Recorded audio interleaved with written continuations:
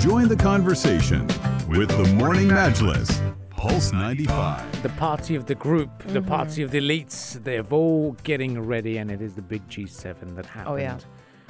Concluded yesterday. It concluded yesterday. It started on Friday, the 11th, and it concluded yesterday, Sunday. And world leaders, basically, they gathered in the Corniche resort of Carbis Bay for face-to-face meetings at the summit of G7 nations. And basically, the G7 is an organization of the world's 7 largest so-called advanced economies. They are Canada, France, Germany, Italy, Japan, the UK, and the United States. Now, China has never actually been a member, despite its large economy and having the world's biggest population, because its relatively low level of wealth per person means it is not seen as an advanced economy in the way the G7 members are. But discussing what happened over the weekend. Now, the G7 leaders in Cornwall, looking at who was actually present. Now, leading the summit was Boris Johnson, of course, from the UK. Justin Trudeau was there from Canada. Emmanuel Macron from France was there. Angela Merkel from Germany was there as well. Mario Draghi from Italy. Yoshihide Suga from Japan. Of course, President Joe Biden from the U.S. and Ursula von der Leyen representing the EU, even though the EU is not a member of the G7, but is usually part of the G7 summits. Now, during the summit, they discuss a lot of important things. And at the heart of the 3-day meeting was actually the response to the Covid-19 pandemic. And that was the biggest issue that they had on their agenda for sure to discuss. And Boris Johnson, in particular, hailed a big step towards vaccinating the world. He discussed this actually yesterday on the last day of the summit, as the G7 made new commitments to provide, Get this, 1 billion doses to the poorest countries. That is their commitment now. And the richest nations promised a great global recovery from the COVID-19 pandemic. So now they're pledging 1 billion doses to the poorest countries. And that was like the biggest headline on their agenda that happened yesterday. So according to Boris Johnson, he said after the discussion in Cornwall, England, he said there has been a fantastic degree of harmony. We set a target to vaccinate the world by the end of next year. And the group said it would also fund or redirect the supply of 1 billion doses in 2021 to less advantaged countries, having secured 870 extra jabs at the summit itself. And total G7 commitments since the start of the pandemic provide for a total of over 2 billion vaccine doses, with the commitments since we last met in February 2021, including here in Carbis Bay, providing for 1 billion doses over the next year. And those were the words of the official communique of the meeting.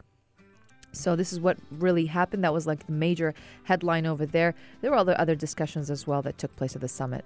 Yeah, there was climate change is also another aspect that we'll talk later on in the program about. And but we're just looking at the G7 as a whole.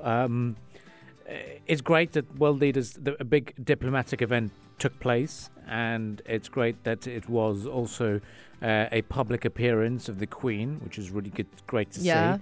Joe Biden even said that the Queen reminded him of his mother, and he had invited the Queen to visit their White House, which is really good to see.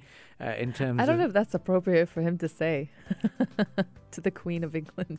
Roughly the same age. Yeah, exactly. But no, the Queen has that persona, and Joe Biden has that vibe of flattering people and overwhelming them with some great words and kind words that he has had to say.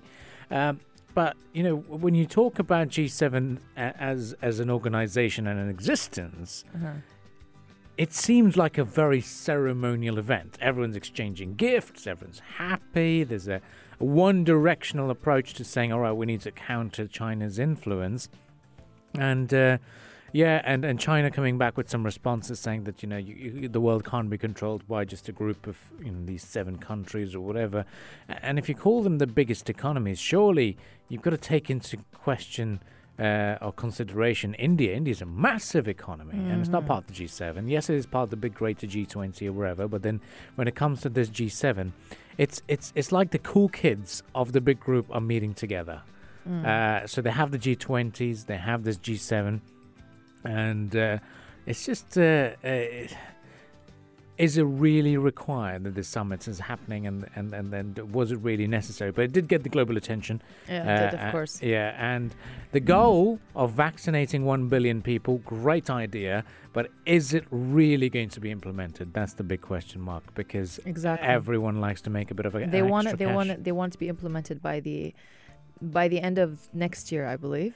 They want to vaccinate like a billion more people, but we'll see how that goes. But going back to China, it was a major focus for sure of the G7 deliberations, with the White House pushing hard in public and private for coordination between the countries on supply chain resilience and technology standards so that democracies are aligned. Now, the members of the group were particularly concerned about parts of the Chinese economy that were underwritten by Western consumer demand. There's a statement coming out saying that the U.S. and our G7 partners remain deeply concerned by the use of all forms of forced labor in global supply chains, including state-sponsored forced labor of vulnerable groups and minorities, and supply chains of the agricultural, solar, and garment sectors, which are like basically the main supply chains of concern in China. Of course, China responded saying that a small group of countries don't rule the world. Yeah. They said that we always believe that countries, big or small, strong or weak, poor or rich, are equals, and that world affairs should be handled through consultation by all countries. And that is according to a spokesperson for the Chinese embassy in London. As for the Italian Prime Minister, Mario Draghi said the group was ready to accept American thinking, but still wanted to keep lines open with China. Yeah, look, most of the summits and the grand diplomatic efforts are very US-centric for sure, and the US is a very dominating country in terms of organizing and orchestrating these summits. And yes, a lot of the countries that make up the G7 are very valuable states in terms of global geopolitics, but you've got to also consider what China has had to say, and it may be gone are the days that, as they say, a small group of people or countries should be dominating it. But on any sort of diplomatic or political viewpoint, let's put those aside and just talk about what's been pledged. Firstly, it's the climate change aspect. I'll get you some thoughts of an interesting person as well. The other aspect is the 1 billion vaccine doses. To what extent is that going to be used as a political influence tool by these G7 countries? Yes, they're going to donate these billion vaccine doses, but there are no free lunches. To what extent can they go up to some country such as, wherever in Africa and say, look, we'll give you the doses, but you've got to do this in your fiscal policy. You've got to do this in your monetary policy. You've got to do this in your economic policies or foreign policy or military bases or wherever is required. To what extent is that going to be used as a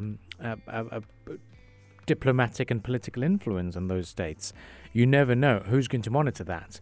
But looking at the world of climate change, someone very well known has had something to say.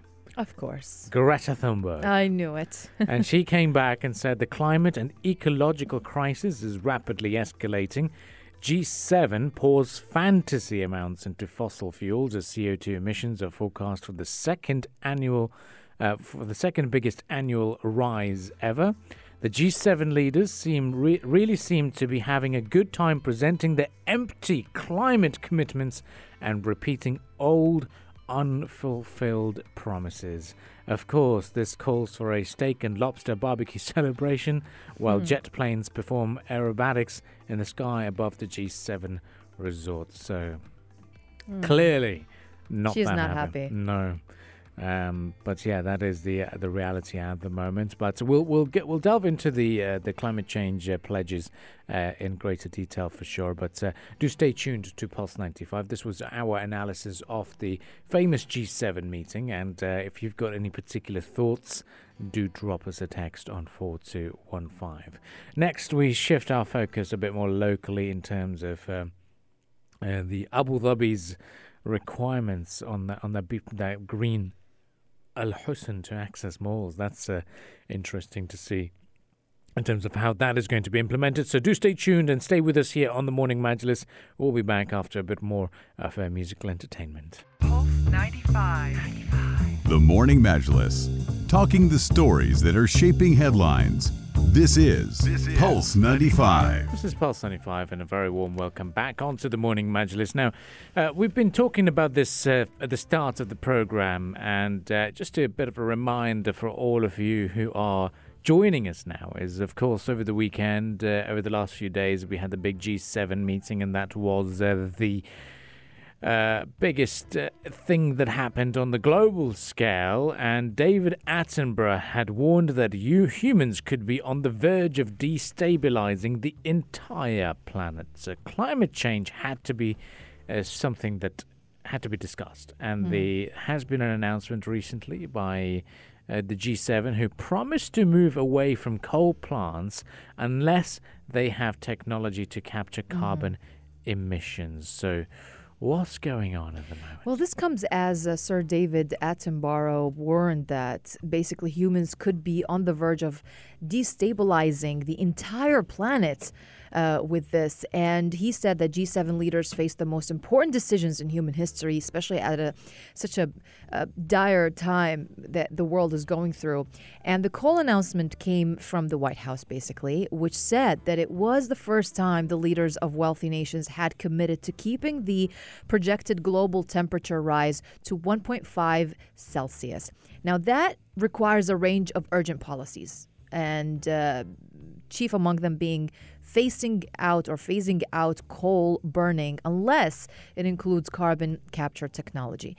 We know that coal is basically the world's dirtiest major fuel, and ending its use is definitely seen as a major step by environmentalists. But they also want guarantees that rich countries will deliver on previous promises to help poorer nations cope with the climate change situation.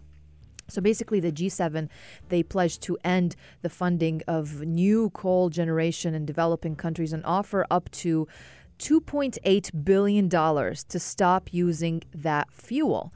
And climate change definitely has been one of the key themes at the 3-day summit in Cornwall, one of them being obviously the pandemic, the other one being climate change for sure, and one of them as well, they discussed the situation with China as well. Yeah, and it's great in terms of the idea behind the fact that they want to reduce their carbon emissions and the footprints, but to what extent is going to get going? That's a big problem here, isn't it? They said they will commit to protecting 30% of global land and marine areas for nature by 2030. They are also expected to pledge to almost halve their emissions by 2030 relative to 2010 levels. The UK has already surpassed that commitment. Prime Minister Boris Johnson also said that that this is something that they need to get it done, isn't it? And what's the reaction like that? Sir David had sent a video message to the G7 leaders saying the natural world today is greatly diminished. Our climate is warming fast. That is beyond doubt. Our societies and nations are unequal, and that is sadly pain to see. Yeah. So, yeah.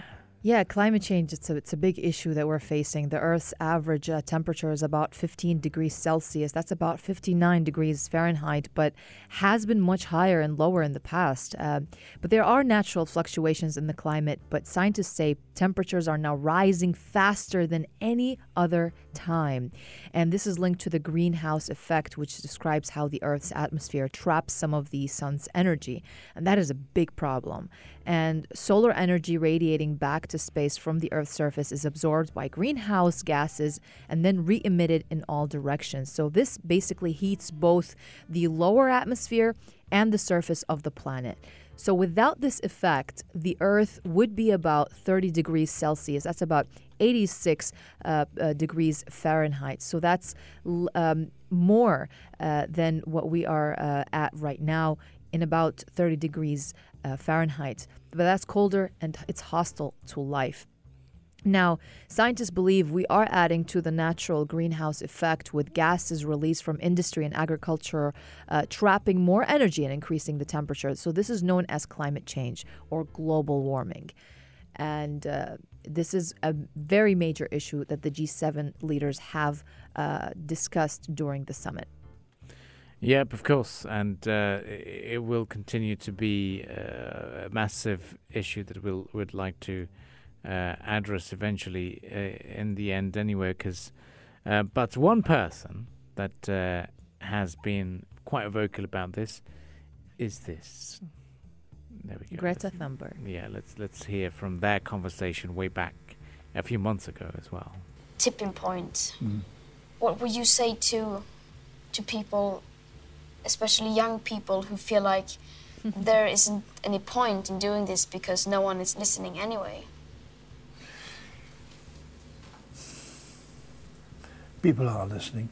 I mean, there is a precedent, of course.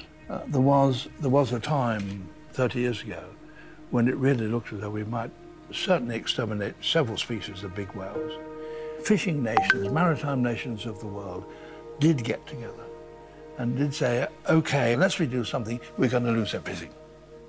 And there just could be a change in moral attitude from people worldwide, politicians worldwide, to see that self-interest is for the past, common interest is for the future.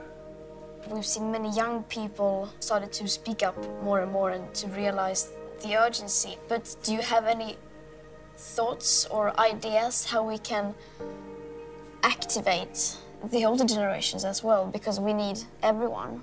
Yes, we do. My generation has made a mess of things. We've known that it's happening and we've done nothing, or next to nothing. I mean, we have to make major changes to the way we live. And that's why you've done such a lot. You really have. You've spoken for the generation who's going to have to look after this. I've been bleating about this for a long time, but the big changes came when you spoke. And that's brought hope.